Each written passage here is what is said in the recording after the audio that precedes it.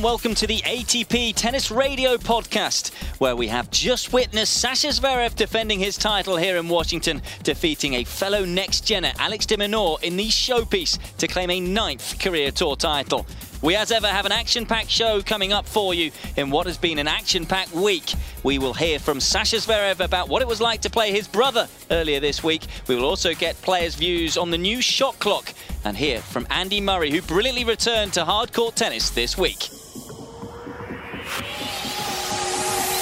But first, let's recap what happened in the final. Pete Odgers here to talk you through this podcast, but joining me, thankfully, is Naomi Cavaday, and it was a final that didn't quite live up to what the expectations of the tennis that we saw previously from Alex de Minaur, perhaps a little fatigued from his previous round against Andrei Rublev, but still so impressive from Sascha Zverev.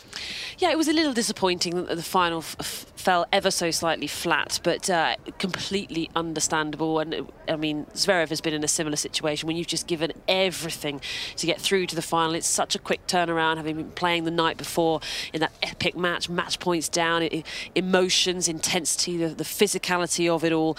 This is new ground really for de Minaur, and the fatigue to have that going into the final, where actually you need to match the level you've been playing, if not better it, to stand a chance against somebody as good as and as experienced as Sascha Zverev. It was just a bit of a combination of some tricky stuff for de Minaur, but he gave it his best. But Zverev was just awesome through the whole tournament, just looked great, just looked so comfortable, barely breaking sweat a lot of the time, really. I mean, just boosting shots all over the place, big flat strikes, injecting pace. This very much was his title from the beginning, as long as he could maintain his level, which he did. Yeah, and he, of course, worked with Ivan Lendl a couple of weeks ago. He's been hitting the ball harder. For you, is he definitely going in the right direction? Is he making the changes that you think will lead him to perhaps that Grand Slam title that has been so elusive so far?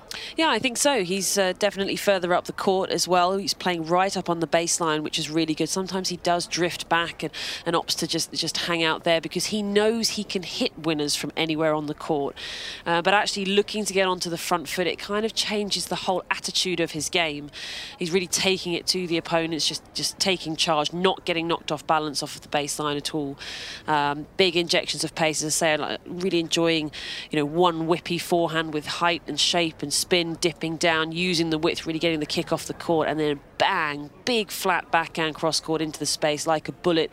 There's really nice variation, great balance of play, but ultimately playing more aggressively, and that's how you're going to win a slam. He won the match 6-2, 6-4. Alex de Minaur, though, had that brutal encounter in the semi-finals where he saved 4 match points, 6-2 down in the second set tiebreak to then win it in nearly 3 hours, 6-4 in the deciding set. What about him? I mean, I suppose we shouldn't look too much into the final and how he performed, because there were many times, weren't there, where he was slapping his thigh and you could see he was just getting frustrated because he had very little left in the tank. But in terms of his performance throughout the week, what will he take from it? Yeah, well, I mean, his fatigue in the final, all it did was just knock 10% off of his sharpness, and that just filtered into all of his game. The first step and contact points a little late, and it got himself into a bit of a mess, really. But through the week, he's been sensational. I mean, what a fantastic attitude. It's been an absolute pleasure to watch him fight and battle and channel his inner Leighton Hewitt, who has been such a role model of his and has been involved in his tennis for some time. It's he just was scrapping and fighting. I mean, he was playing brilliant tennis, don't get me wrong, but to be match points down and to just stand up and compete against somebody like Rublev, who put in 2 great first serves, put in a couple of aces himself, did de Minaur. Just the attitude, he just won't quit. He loves the fact that a tennis match is never ending. It's not over until it's over. He relishes that. He's constantly trying to figure things out and work out a way that how he can get through it no matter what situation he is in, and it's remarkable. You mentioned there that he's down 10%. And do you think for someone like him, he's only 5'11", doesn't have any major weapons, nothing that can really hurt opponents, so when he loses 10%, is that almost a bigger effect on his game than it would be, say, on a John Isner? Yeah, I mean, if you're John Isner, you just just pop in some serves and you're going to get games on the board, which makes you feel a lot better. And it can, I mean, I've seen John Isner play terrible sets and win them frequently because his serve is keeping them in it, and then he just wins at the right time. And there are other players like that, and even Zverev has been like that to an extent. He has such a big game with so many weapons. For de Minaur, it's hard work. I mean, he barely got any cheap points off of his serve today. I know Zverev is one of the best returners out there, but you know, he just desperately needed one cheap point a game just to get him going in the right direction and help out his service games. But as it was, he was constantly in the rally, constantly having to work hard and just launch himself through the balls. So his game is a game of work. It's a game of fight and spirit, physicality, mental focus, wearing people down, outmaneuvering opponents, creating spaces, which takes time. It takes shots to create spaces against somebody who moves as well as Sascha Zverev. So you need 3 or 4 shots to get that space, to get yourself inside the baseline to hit through him. But he didn't get that opportunity because before he got to that number 4 shot, Zverev had fired in a winner or fired in pace of his own, or de Minaur had put in an unforced error because he was trying so hard. So he didn't have the luxury of time to build and construct his points, and that was because of the lack of 10%. So as you say, it shows up so much more with somebody like that. And shows up so much more against someone who is turning into a regular winner on the ATP World Tour, and that person is Sascha Zverev. He became the first person to defend his title here in Washington since Juan Martín del Potro did it in 08 and 09, and this is what the German had to say after his win. Obviously I played very well throughout the whole tournament, from start to finish, so I'm very happy how it went. And you know, obviously in the final as well, Alex played great, but you know, I was feeling the ball well. And in a special year, the 50th anniversary, a new trophy for you this year, playing a brother as well, couldn't have gone much better, could it? It was a special week, definitely. The 50th anniversary to start with, and the new trophy, and then, you know, also the highlight was playing my brother. Playing my brother for the first time was absolutely amazing. The match was great as well. So hopefully this experience will happen again. And you impressed so many people, not only in the stadium but watching at home, with a high level of play. Are you playing near to your best, you believe? Yeah, sure. I mean, I lost only one set this week against very tough opponents, so I feel like I'm playing well. Obviously, I want to keep up the same way in Toronto. Heading to Toronto, defend your Rogers Cup crown must be sky high with confidence. Yeah, I mean, obviously it's not going to be an easy week. Obviously, a lot of great players at the Masters. But, you know, I feel well. I'm going to take a lot of positive from this, and then we'll see how it goes. The views there of the now 2-time champion Sascha Zverev. And Naomi, it was a special occasion for Sascha Zverev earlier in the week when he played his brother, Mischa, on tour for the first time. Well, I think very special for both of us. You know, it's not a lot of brothers can say they've played on one of the biggest tournaments in the world. So together against each other. So, you know, it's great. We've worked so hard for, you know, to be able to play on tour, to be able to play the biggest tournaments, and, you know, playing against each other was I think, a special moment.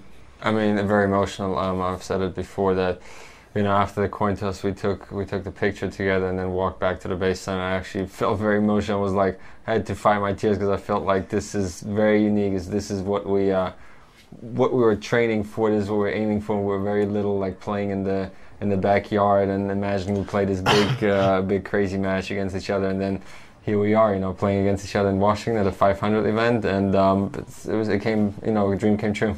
In match itself, did you just have to kind of block that out of your head and just treat it like any other match, or was it just different? Of course, I think it was different. I think the feeling was different, but you know, at the end of the day, I think, you know, we both wanted to win. I think we both tried our best. I think we played some great tennis. Actually, I think we played almost as well as we always practice. I mean, this is our usual, you know, daily routine. This is how we play, and you know, it was great fun out there, and I hope you know, everybody else enjoyed it as well. And to add to the drama, there was a long wait with the rain delays. Did that just build up the tension even more? To be honest, I was very relaxed because, you know, waking up this morning, it felt like it's going to be a win-win situation no matter what. So I just felt like it's going to be a good day. I was just hoping that I will be able to play well and keep up with him, and that's all I worried about. And then, as you know, as the match started, I felt like, okay, you know, today's not a bad day. I'm actually feeling the ball okay. I was actually very relaxed and I was enjoying myself.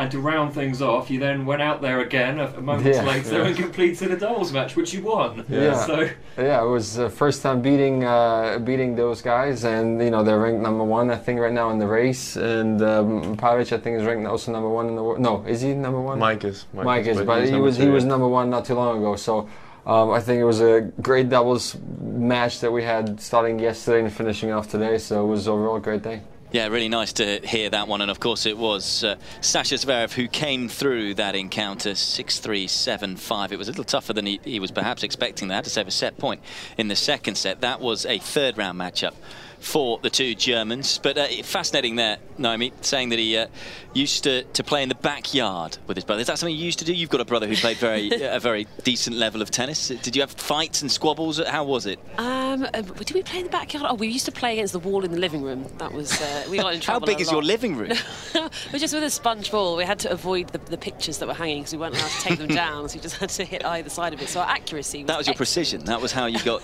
Exactly. I like it. But it is so nice to have a sparring partner, and you actually see it in so many ways. It's rare that both players are in the top 50, and Sascha Zverev consistently talks about what a phenomenal job his dad, Alex Zverev Sr., has done with two players, with two of his sons. But in so many families of the top players, that they will have a sibling, probably an older one that was of a very high level, but maybe didn't quite get there, or whatever it is. It's a very common thing, because I think just having a sparring partner, having somebody to talk to about it, and also having somebody a few years older than you that can make all of the mistakes that you can then learn from, and you can get it all right the next time. It's it does really help. But they're just great together, and I loved the way they played the match, because I think it'd just be a really difficult thing to do, but they just embraced it. They just said, well, this is going to be a lot of fun, isn't it? Let's just give it a crack and play and see what happens. It's inevitable that if they're playing the same tournaments week in, week out, they'll play at some point. Yeah, you had to feel for the father as well, who Sascha Zverev, who has said he's the best coach in the world, but he didn't sit and watch it. He just said, you guys fight it out, I'm not going to sit, because who'd you cheer on? He's going to be constantly clapping as well. I mean, it would have been tiring for him. Anyway, there's been plenty of talking points, as I say, here in Washington, and another one of those talking points has been the shot clock for serving and also for warm-ups. We spoke to Sascha Zverev again, as well as Kei Nishikori, Kyle Edmund, and first John Isner, who gave their views on the new innovation. Look, I think it's a good thing. We'll see. I've never played with the shot clock on before. I've been known to be a little bit slow. I'm a big guy. Look, I got to take my time, but look, this as the world evolves and as our spectators evolve, our game needs to evolve as well. So the shorter warm-up time, I think, is very cool. You need to keep the fans engaged, and something like a shot clock, that can keep them engaged as well. So I don't know if there's been any violations yet. You see it in basketball all the time, shot clock violation. It'd be very cool to, the first shot clock, serve clock violation happen in tennis. It's going to happen eventually.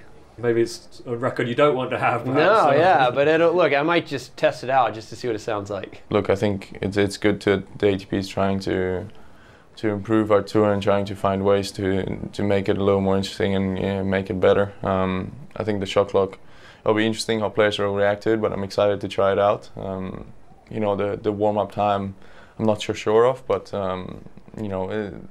it'll be interesting to see what the players' reaction will be in the next few weeks. Yeah, I think it's good for tennis, but might be tough for someone have take some time between the points, and might be tough for the players, especially with this weather. But we'll see what's going to happen. The warm up I've done for a little bit of time now with the Grand Slams, so you sort of get used to that. It's not actually really a problem. But yeah, I mean, the shot clock will be interesting. I've not played with a shot clock, so it'll be my first time. I think historically I'm generally okay. A few times I've been told by umpires to sort of quicken up, but yeah, we'll see. I mean, in one way, it's good to know that you're dealing facts. Obviously stops the slower players to speed up. But yeah, it'll be interesting to see how it works. I've just got to try and gauge it as much as possible and see what happens. But yeah, it's a tough one to really know what to make of it. I think even when there wasn't a shot clock there, you try and play within 25 seconds or 20 seconds because those are the rules anyway. So it shouldn't be too much of a problem, I don't think. Yeah, that was Carl Edmund at the end there talking about the shot clock. Of course, they get 25 seconds, and the innovation is that you can see the clock, and the umpire starts it, but he can start it at his own discretion. So it basically started when the crowd noise has died down. So what that means is that if there is a phenomenal point, the players do get a little more time in between the points. There's also the clock before they sit down, so they have a minute to walk on court and be ready at the net by the time the last person comes onto the court, so the second player. And then they have a minute once the 5 minutes is up from the warm-up to be ready to serve or return. But for those two, so not the shot clock, for those two innovations, they would just get a fine if they are late. But so far this week, it's worked very well. We haven't seen anyone get fined. We have seen one player get penalised for the 25 seconds. Well, at least what I've seen, only one player get penalised, and he didn't argue, which was good. There was a case, though, Naomi, and you were just saying this to me off-air. Carl Edmund there was talking about it, and there was a time when he played a brutal rally against Andy Murray, and we actually felt it helped him because you could see he was struggling for air, and he ended up getting to the baseline, and you could see he just looked up and thought, oh, I've got 10 extra seconds here. Yeah. So he actually just took his time and took more air in. Would you have liked the shot clock when you played? Yeah, I'm a fan of it, absolutely, but I'm going to be really interested to see, once we've maybe done a full year of it, we're really interested to see the numbers of, has it actually sped up play? Has it been about the same, or has it actually slowed it down? Because I think it'll be different for different players, and as you say, at different times in the match as well. Because sometimes it is, it's nice to know, like, actually you've got time, and you can use that time. And I think when we very first saw it in Milan last year at the Next Gen finals, I felt the first match everybody was panicking. They just came out and were just being so rushed and so quick. We've got a shot clock, we've got to go, we've got to get ready, get to the baseline and play. And then they realised they were taking about 5 seconds. And then they suddenly kind of slowed down, and everybody kind of got into it. And I think absolutely it can work both ways. But again, it's the discretion with the umpire, and I think a good way to look at it with the umpire is if you follow kind of how they call the score, then you'll get an idea as to when they'll be starting the shot clock. If somebody hits an ace, they call the score straight away. It's 15 love. As soon as that ace goes past you, it's just the point's done, and that is when they're going to be tapping it on their screen saying shot clock will start. And as you say, if there's a long point and if there is a big crowd reaction, then umpires here will take a little bit longer, let the applause die down, then call the score. So that's the sort of thing that you can kind of follow with the umpires to get an idea as to when they're starting the shot clock, because it will be different through the match and with various different points. But that's how if I was an umpire, that's how I would kind of do it. Because you can see, they call scores at different times, don't they? They try and make it appropriate, and I think it's a similar sort of thing. Yeah, the one worry it felt from players, because generally their feedback's been very positive. Andy Murray said it's helped me, and he likes the clarity. But the one worry, of course, you mentioned Milan. There was a lot of cramping in Milan, but that was a different scoring format. But people were worried that the stress of the shot clock was going to bring in some more cramping. But we haven't seen that here. Would you like to see any more innovations added on top of what we've had this week? Oh, yeah. I think we're in a really exciting phase within tennis. I think the ATP is doing a fantastic job trying different things. I mean, you just look at the Next Gen finals, and I'm sure that all 4 of these players, including Sascha Zverev, has benefited from those Next Gen finals being in place, because that was a real driving force for him last year, because he didn't want to play it. He wanted to be too good for it. And I think that so much of what's happening at the moment in the last 12 months, all of the exciting plans ahead, it's a really good time. You've got to try things, and if you try it for a year and it doesn't work, then fine, scrap it and try something different. And it is great that they're trying something different here at the US Open Series, and at this event, which is in his 50th anniversary. And Seb Lozier has been taking a closer look at the development of the event as it celebrates that significant milestone. It's a happy 50th birthday to the City Open in Washington. And as the celebrations reach their conclusion, I sat down with co-founder and legendary tennis administrator Donald Dell. And we started by talking about legacy. Well, I think the legacy, among other things, is it's really brought outstanding international tennis to the city of Washington, into a public park, in a facility that's a very informal environment, very diverse group of people and players, and we just had some tremendous matches year after year because the weather's been so hot, It's hard. It's very competitive. And I think the players, I mean, for example, Connor's always wanted to play early. He wanted to play in the sun. He felt he had an edge. And some do and some don't. It just depends on how they feel. But the tournament itself has just grown like topsy over the years. I mean, today we're in 187 countries in television, and we're in 140 hours of live television domestically with the Tennis Channel. I never dreamed that in 1969 when we had a clay court here and no locker rooms and no showers, and we were changing in tents, and we had no seats and no stands, and then we built the stadium in '89, and we're refurbishing it next year and upgrading it. So it's been a long history of growth and getting bigger and bigger. But I think there's a very informal, casual attitude. People all walk around here. They talk to players that are practicing. They get autographs. You can't do that at the slams. It's too big. And they got bodyguards walking with the players naturally from the locker room to the courts. That's not what we do here. And so a person can get a photograph or an autograph with any leading player if they wait outside the door where he's coming out to walk down to the press or coming back. And I think that really has created an atmosphere of friendliness and informality. Washington has seen some great champions over the years. Well, if you looked up on that on the awning there on the center court, we list all the winners and by year, and the names are phenomenal. Arthur, for example, Ashe played 11 times, only won it once in 1973. Noah won it, Lendl won it, Ed Berg. It goes on and on. Agassi won it 5 times. Andy Roddick won it 3 times. Del Potro is a great player, was tremendous in the last decade, won it 4 times. So we've had phenomenal name winners of people who have gone on to win the Open, who have won Wimbledon, have all played here over the years. And that's been really one of the funs for me to see the great champions who have played elsewhere win here. So what does the future hold? Well, I think it'll continue to grow. We brought the women in about 7 years ago. The sponsor of the City Open said, 49% of their clients were women. They wanted a women's tournament, so we started that a few years ago. That's grown like crazy. We built a second stadium on the backside there, grandstand number 2. It's now named the John Harris Grandstand after one of the co-founders with me, and that's where a lot of the matches are played for the women. And I think that's going to grow and make it a stronger combined event. And next year, we're going to come in and try to put in 6 more practice courts for the players, and we're going to enlarge the locker room facilities downstairs for the players. So that every year we spend more money trying to build a better event and a better facility. And I think the stadium is the next attack. I mean, we've got to upgrade some of the stadium and make it more competitive for other events around the world. One of the first professional sports agents, Del represented many top tennis pros, among them Arthur Ashe. So what would his former client make of the event? I think he'd be very proud. I think he said to me when we started, he said, "Look, Dal, I really would like to see a lot of black faces in the crowd, which is why we picked this facility, this area, the park." And he said, "If that happens, I'll support the tournament and play." He played 11 times, so he kept his end of the bargain.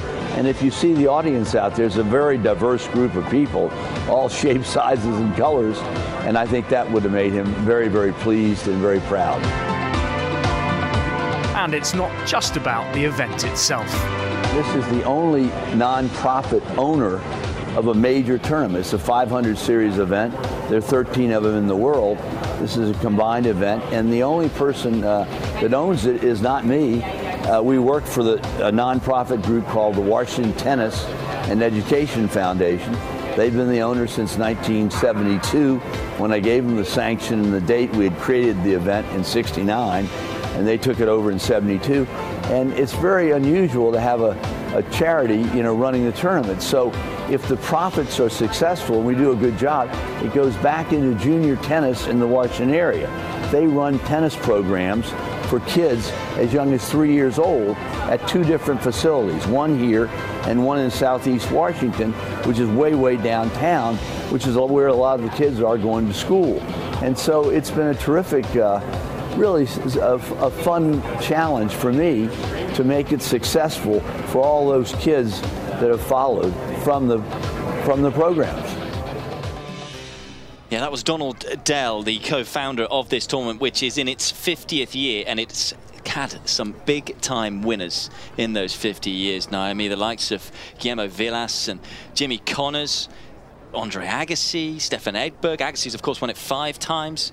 Del Potro twice. Del Potro was the last man to defend the title, 08-09. 50 years, though, the tournament's been running for. Arthur Ashe was another player that I forgot to mention who won it very in the early phases of the tournament. 50 years on, what do you think will be looking different? Let's look into the future. What do you think will happen if 50 years? We had some innovations this year. Will the tennis landscape have changed that much? I think it may be. I think we're definitely in a time of change, and I think that's filtering into all different events. I think this event does have to grow. You've got to keep up with the demand and what's happening. But you know, he was just talking there about adding in the women's event and growing things. And of course, you forgot in terms of the former champions, Leighton Hewitt. We have de Minaur playing, and Hewitt being such an idol of his. But I mean, ultimately, tennis is at the core and at the heart of everything that happens in the tour through the year, and that is just improving at such a rapid pace. I mean, really, you look back at things from 15, 20 years ago, these players are just getting stronger and bigger and better. And there was a phase where a lot of it was down to the technology because that was improving so rapidly, but now it's the physicality that is improving so rapidly, and it's just affecting the sport in such a positive way. So hopefully all of the tournaments will try and keep up with the new style of tennis. And I think a lot of them need to make their stadium courts bigger because so many players are playing wider and deeper on the courts. Well, bigger was the word I was going to pick up on in your answers. I thought when you were going to say 50 years time from now, of course, the average player size is getting bigger and bigger as well. 6'6", it seems like that's the in vogue size to play. So I just wonder in 50 years time whether you were going to say, I reckon the courts will be bigger, but maybe not. Maybe those dimensions will never change. I think it'd be quite interesting to throw a tournament in there during the year where we do have different dimensions. Just put the net up a little higher and see who wins out. But I think the players are getting taller and more physical. That's for sure. I do think that we are seeing more and more slight issues at the back of courts with boardings and lines judges. I mean, there's an argument to say whatever space you give them, they'll use. But even at the Slam, some of the huge stadium courts are not even big enough. So I think definitely make them a little wider, a little deeper, and that will allow the physicality to just keep growing and keep getting stronger. The views there of Naomi Cavaday, and that's the adjustments that the tournaments can make, and possibly that Naomi Cavaday would make in the next 50 years. But how about the adjustments for Andy Murray, returning to hard-court tennis for the first time in a long time? Obviously, I've had a bit of time to work on some things, try and make some improvements on the stuff that in the matches that I did play during the grass that I didn't feel like I did particularly well. I've been trying to improve on that, worked a lot on my serve, and I feel like I'm moving a little bit better around the court just because I'm a bit sharper, and that's really positive for my game. You played Queens and played some grass court warm-ups, but you decided to skip Wimbledon. How tough was that decision for you? Yeah, it was tough. Obviously, Wimbledon's a huge competition for me. Obviously, coming from the UK as well, probably made it a little bit harder, but it was. It was the right decision, I think. At the time, I didn't feel like I was quite ready to play 5-set matches. I'd got, a few 3-setters under my belt in the build-up, but, I just didn't feel like I was quite ready. But, I trained all through Wimbledon. I was practicing on the hard courts from the Monday of the tournament starting, and, really wanted to build up for this, American summer and hopefully, get fit and ready for the US Open. Been a while since you got to enjoy Wimbledon as a spectator. How'd you enjoy taking it in without the pressures of the tournament? I didn't watch loads of it. Obviously, I did a bit of commentating, and the match I got to watch was a brilliant match between Nadal and Del Potro. I saw some of the Nadal Djokovic match as well, which was obviously another great match. But I was all right once I kind of made my decision. I'd done as much as I could to try to get ready, and I wasn't actually I didn't find it that difficult watching. and you know, quite enjoyed doing, you know, the little bits of commentary that I did as well. So it was all good.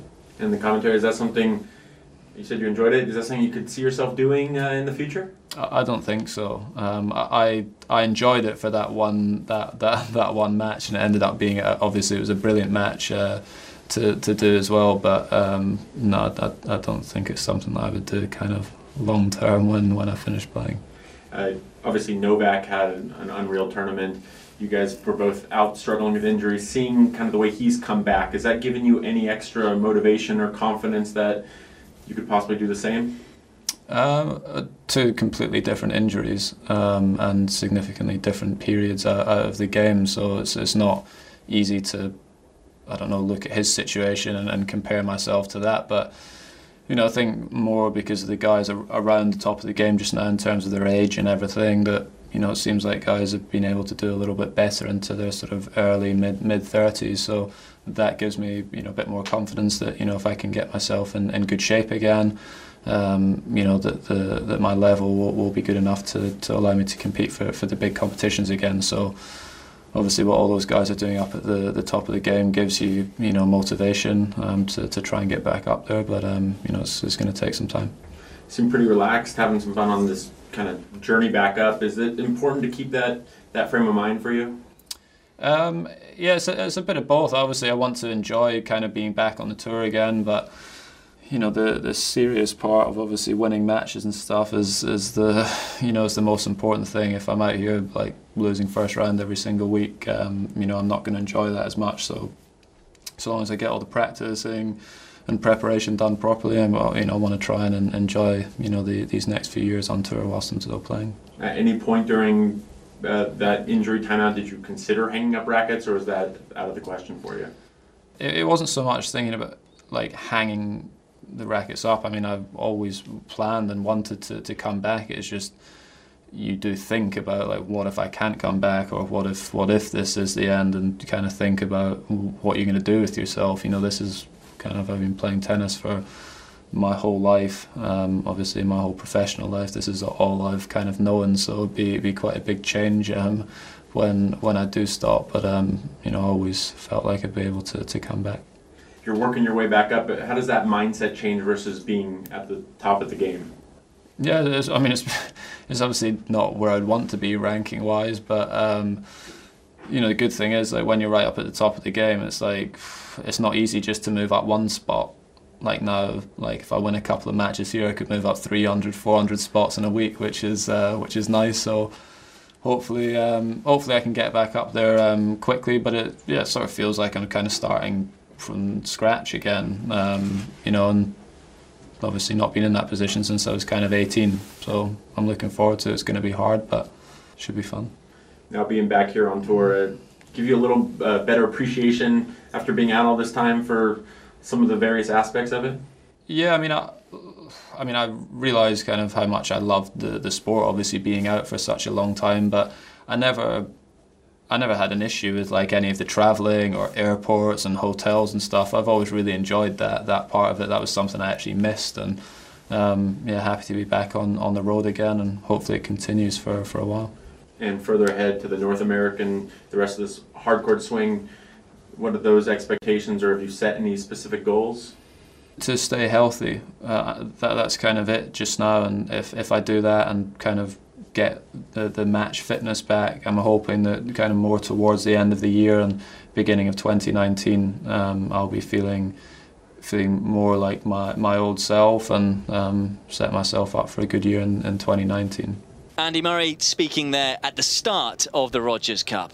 Naomi, great to see Andy Murray back. What did you make of his performances? I mean, there were 3 marathon matches in a row. Tennis wasn't quite to the standard that he wanted it to be, but everything else was quite phenomenal. Well, he just can't not fight, can he? He just doesn't have it in him. He doesn't have taking the easy option. It's just not in his makeup at all, no matter how much pain he might be in, or that we saw last year. We remember watching him at Wimbledon in so much pain, just desperately trying as hard as he could. He just loves to compete. He loves the challenge. He wants to be out there. It was so emotional when he was winning these matches, and you know, tough matches. You know, as you say, it's not his best tennis. It's not even close to his best tennis, which is the good news. But just to see him loving being out on court, being motivated, getting back-to-back wins, because it's difficult, because for him to get back to his best, he has to get back-to-back wins quite regularly, and it's tough to do that when you're not at your best and you're playing against really good players. You get into this really rough cycle. You know, and we can see somebody like Stan Wawrinka is really stuck in that at the moment, so this is so important for him. This is so important for him and his comeback. This is a big kind of propelling forward situation for Murray, but just, I mean, to be honest, forget about the tennis, forget about anything else. It was emotional, it was brilliant. I mean, he was crying, I was welling up. I think everybody was just so thrilled to have him back. Yeah, and I was fortunate enough to commentate on all of his matches, in fact, and the first two in particular. That was what we just kept saying.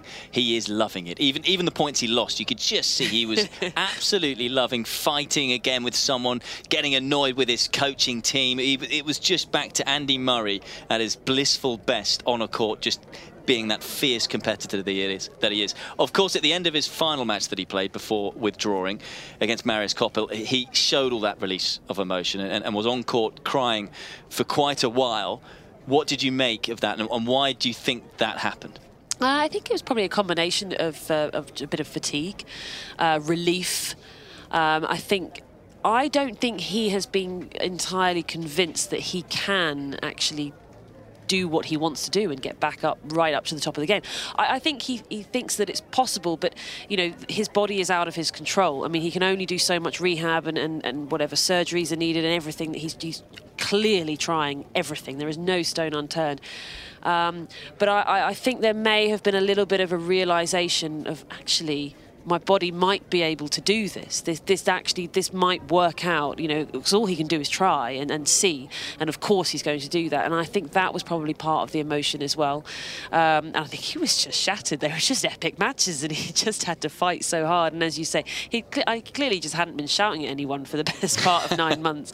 I'm sure he'd missed it because, as you say, that hadn't got anywhere. He still had quite the knack for the chuntering, as we've seen him at the back of the court. But I think the emotions come just from a really good place. I think a combination of fatigue and real relief is what I was seeing on his face. Yeah, certainly he's back. Certainly understand him being tired. I mean, 9 hours on court he spent in 3 days. And yeah, I mean, my personal view, and it was exactly that. I just think it was just sheer exhaustion, but also sheer happiness, because to get through 9 hours and 3 days, I mean, he did look tired towards the end of that match against Marius Koppel. He wasn't moving quite as well, but it didn't look like an injured not moving quite as well. It looked like a fatigued and tired, haven't been doing this sort of level with this sort of intensity for a fair while. With that in mind, he then withdrew from the tournament and then also withdrew from the Rogers Cup. Right decision? I think so. I think it is the right decision. He knows his body. He is on the comeback, and it's very difficult. You can't expect players to be ready to play 5 matches right off the bat.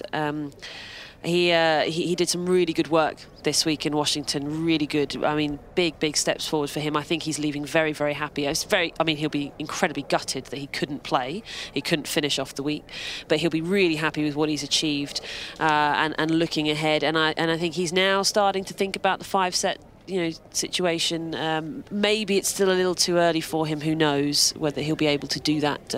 I anticipate he'll give it a go at the US Open. But Andy Murray not giving something a go.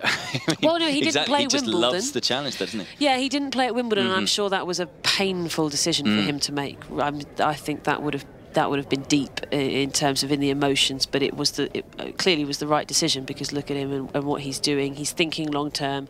He desperately wants to get back to be playing week in, week out. And as I say, I think glimpses that maybe that will happen. Yeah, he certainly did say as well about this period just being about getting himself primed and ready for the start of next year. Yeah. But I mean, he's kind of a super freak, isn't he? As the top 4 are, and they've all done things that we all think, well, that can't happen, and then they go and do it. And so Andy Murray, he may well surprise us and have a deep run at the US Open. We'll soon find out. But of course, the next tournament on the calendar is the Rogers Cup, one which that Andy Murray has pulled out of, but there's still going to be plenty of star-studded names in Toronto. And our reporter for the Rogers Cup, presented by National Bank, is former tour player Jill Craybas, and she's been speaking to a very important man. Well, I'm sitting in the Players Lounge, and I'm happy to say that joining me now is Tournament Director of the Rogers Cup, Karl Hale. Karl, thank you so much for joining us today. Thank you for having me, Jill. I'm so happy to be back here at the Rogers Cup. I've played this tournament many times, and for me, it was always excited to come back.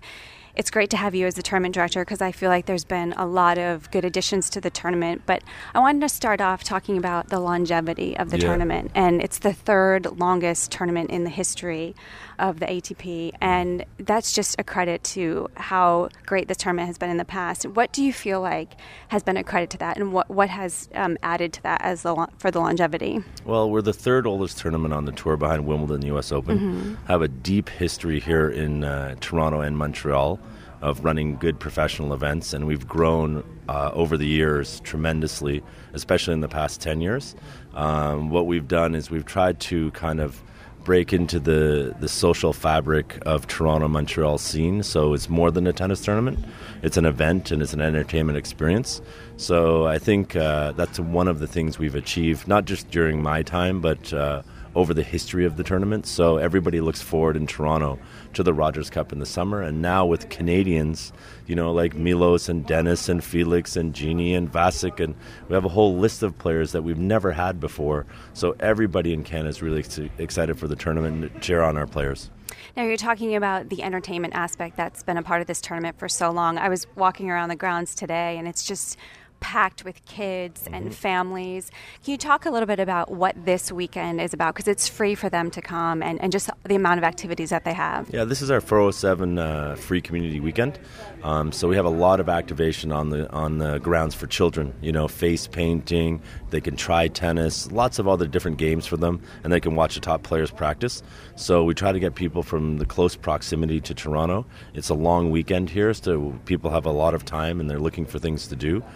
We've had an amazing growth in the last 3 years, and today out there you can see on the grounds it's just jam-packed. We're expecting about 15,000 people today, so we're really excited about that. And me personally, it's just great to see so many kids that are under 10 years old that are enjoying themselves, watching some tennis, trying it a little bit, and experiencing a major tennis tournament. Now, you've been the tournament director here now since 2007. When you came in, you obviously had a vision of what the tournament wanted to be, the changes that you wanted to make. Has some of that come to fruition, and what else has been added this year in particular? Well, going back to the entertainment experience and really trying to penetrate the social fabric of Toronto, we've kind of upped our food and beverage offerings. We've had famous celebrity chefs year over year. We've had Susser Lee, who's one of the top chefs in the world in the past, and we have several chefs this year. Which chefs are this year? Craig Harding in Toronto is one of the top chefs. So he's kind of our lead chef this year. And we have several, entertainment acts. Carl Wolf had a big song, a few years ago, and we've had other artists. So we've tried to pull in the downtown Toronto scene uptown, which has worked really well. And also, we've tried to ingratiate our players to the scene downtown. So, for example, last night I had Rafa hanging out with Shaquille O'Neal and boxing champion Lennox Lewis. And so it's really become a big social part of Toronto. And it just makes the player and fan experience a little bit more interesting and entertaining. That's great. Yeah, there's so many famous people that are so fascinated by tennis. I love to see them getting involved. I know Wayne Gretzky was in Montreal last year as well. Huge tennis fan. Big fan of Shapovalov. Absolutely. Yeah. We on that note with hockey, we have Sidney Crosby. He's probably the greatest player in this generation. He's coming to the final. So we have a lot of really famous hockey players that are coming to the tournament to watch it. Shania Twain's come. A lot of major actors and things like that. So it's nice to see, people who are at the top of their craft come and enjoy tennis here in Toronto. There have been some other changes around the grounds as well. Grandstand has gotten bigger. I know there's now a new subway line that comes to the event. How big are those changes for this tournament this year? They're really, really important to the future of the event. The subway is a game changer for us. It takes 30 minutes from downtown by subway to get here now. Before, you couldn't, and you'd have to drive, and it would take 45 to an hour. So, as we get the word out, we think over the years you're going to see a lot of people use public transportation, which we're an advocate of anyways. It's good for the environment. So that's a huge change for us this year. But then on the grounds, we've done a lot of different things, and we try every year to improve things for the players and for the fans. So for the players, we have a new medical zone. It's brand new. It's one of the best on the tour. There's 4 private rooms, 4 massage rooms, 6 massage tables, private areas for them so they can really have a good care, and enjoy privacy as well. So the players love that. They've really talked about it in the first couple of days here. And then on the grounds, our grandstand, we added 1,000 seats in a covered area because it's really hot here in the summer and sunny. So, we like the fans to be comfortable and have more shaded areas. And then we talked about the food offerings we have. There's just a lot of things we're always trying to improve. And also, we mentioned, we're in the player lounge. I haven't been here in a few years, but this area we're in now, it seems kind of like a spa little area itself, like a lot of relaxing lounges. And how long has this been here? We did this the more first quiet year. here. Yeah, the first year I came, we had this. We upped our players' experience, lounge experience. So we have, private hair cutting, we have a spa area where they can get pedicures, manicures, whatever they want. And then this side is a quiet zone where some of the players relax before their matches, and you have your computers. They can go check their internet or whatever they want to do. And then on the other side, we have, ping pong table, pool tables, a little bit of food and beverage and our hospitality services. And the ping pong table is kind of really interesting because, in the past we've had Drake out there playing, ping pong with some of the players and things like that. So, it's a fun players' lounge. And also just talking a little bit about, you mentioned the draw ceremony that happened yesterday. Nadal was a part of that. Looking at the draw now, like you mentioned, there are a lot of good Canadian players. Pospisil, Shapovalov, Raonic, Polensky, Auger-Aliassime, they're all in the main draw. What do you feel like, how do you feel about the prospect of the Canadian players in this tournament? Well, we've never been more excited because we have players that actually can win the tournament. Vasek got to the semis a few years ago. Milos got to the finals. Dennis got to the semis. So they've proven in the past that they can compete at this level. And a lot of them are from Toronto. So we're hoping the home crowd will really cheer them on and push them to victory. And I hate to say we're a little biased, but we're Canadians. So we want them to do well. We want everybody to do well, but especially them. So the draws actually look very favorable for them. They're spread out quite a bit, too, which is nice. Yeah, they're spread out quite a bit. They're winnable matches. Dennis plays Chardy, who he beat at Wimbledon, so that's a pretty good matchup for him, and he's defending semifinal points, so it's a really important tournament for him. Milos plays Goffin, who hasn't had a great year, and Milos, when healthy, has had a good year, and he'll be Monday night at 7 o'clock with a lot of fans behind him, so we're really excited about it, eagerly anticipating it, and we'll have record crowds this year. And I just want to say congratulations on a packed field in general, too. We'll be rooting for the Canadians just because we're in Toronto as well. But the field this year is super packed and exciting to see everyone to want to come to the Toronto tournament. Mm-hmm. It's arguably our best player field ever, 19 of the top 20. You got Nadal, the number 1 player in the world, a French Open champion, a legend. You got Novak, who's right there with him, just won Wimbledon. They're on the opposite side, half of the draw. So that's kind of interesting to see if they can make it to the finals. So, great player field, including the Canadians, of course. And one more Canadian we must mention is Daniel Nestor, who will be retiring this year. He's playing his 30th Rogers Cup here. You guys are honoring him in the Canadian Hall of Fame tomorrow night, I think. And just tell us, because you know Daniel very well, a very good friend of his. He's had an unbelievable, I think he's won every Grand Slam and 1,000 Masters event and a gold medal. Just your experience with him and how much he's meant to Canadian tennis. Yeah, I go back a long way with Daniel, him and his family. The first thing I think is a great guy. He does a lot of things for the tennis community and doesn't want it to be public, but he's just very helpful to players in the tennis community. So amazing guy, good family man. Number 2, he's won every slam, every Masters Series, and a gold medal. He's the only person in tennis that's done that, so that's kind of interesting. So great accomplishments he's had over the years. We have, he's done a lot of stuff for charity and just a really good person. And these players today wouldn't be here without him. He paved the way for these young guys to believe they could be professional tennis players, which we never really had before. So there's a lot of credit owed to him for the success of tennis in Canada at this time. And that's credit to you as well, because you helped him start that charity event and also the charity event that you have back home in your home country of Jamaica. So congratulations to you on that. Can you just expand on that a little bit, just so we can learn a little bit more about your particular foundation? Sure. So Daniel and I started a charity event quite a while ago. We did it for 10 years.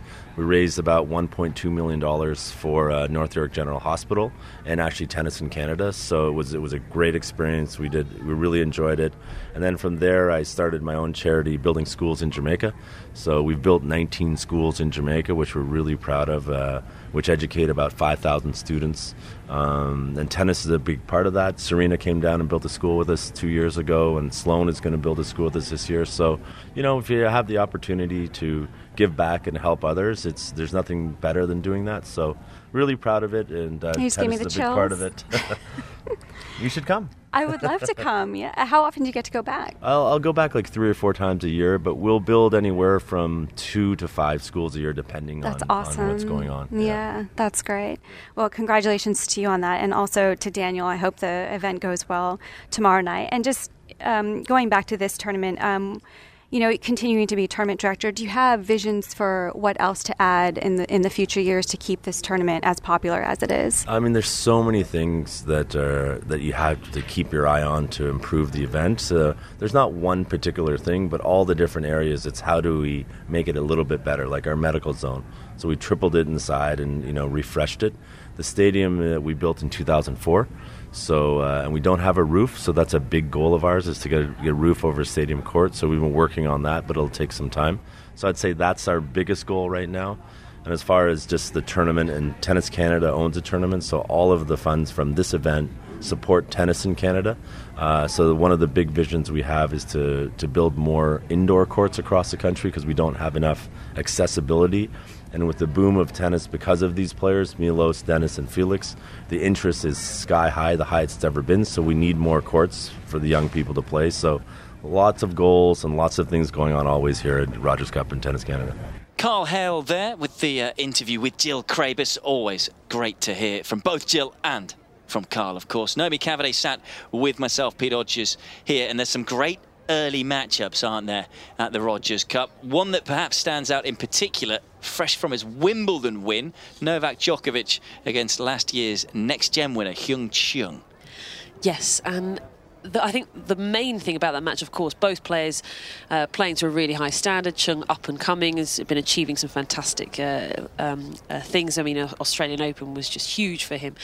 But it's the fact that everybody says that Chung plays so much like Novak Djokovic, and everybody's been saying that, but Djokovic hasn't been around to really kind of get involved in the conversation. But I think that it's a really interesting battle, that, because they do have such similar game styles. Fantastic movement. My word, will that match be athletic? Be extraordinary in terms of the court coverage. But they do play similarly, that's for sure. I don't think they're identical. I don't think that Chung has modelled his game on him too much.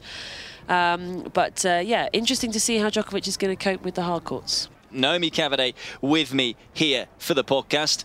Any other matchups you like in the first round of the... I always think it's a tournament you can say so many different ways. Rogers Cup, Toronto Masters, Canadian Masters. I don't know which way to go, but which round? Which is your pick in terms of the other rounds? Oh, there's a couple, actually, that stand out for me. I mean, the wild card in Stan Wawrinka taking on the 16th seed Nick Kyrgios. That could be fun, couldn't it? Not sure about Wawrinka, what he's bringing. I mean, no idea what Kyrgios is bringing, to be honest, because he's so up, down, all over the place at the moment. He's had a couple of injury problems himself. Could be an amazing match. That one just totally depends on them, really, and what they're going to bring to the table, because they both are not the most consistent of performers. Also, just sitting underneath them in the draw, Diego Schwartzman, the 11th seed, against Kyle Edmund. Edmund obviously playing really well. I think that could be a really interesting match. So, as always with the Masters 1000, there are some crackers in the first round. Yeah, interesting with Stan Wawrinka, isn't it? I mean, he was actually going to qualify for the Rogers Cup before he was given a wild card. Yep. And what do you make of that decision? Does that show you where he is at the moment? He's just desperate for match wins because he, of course, lost early in Washington.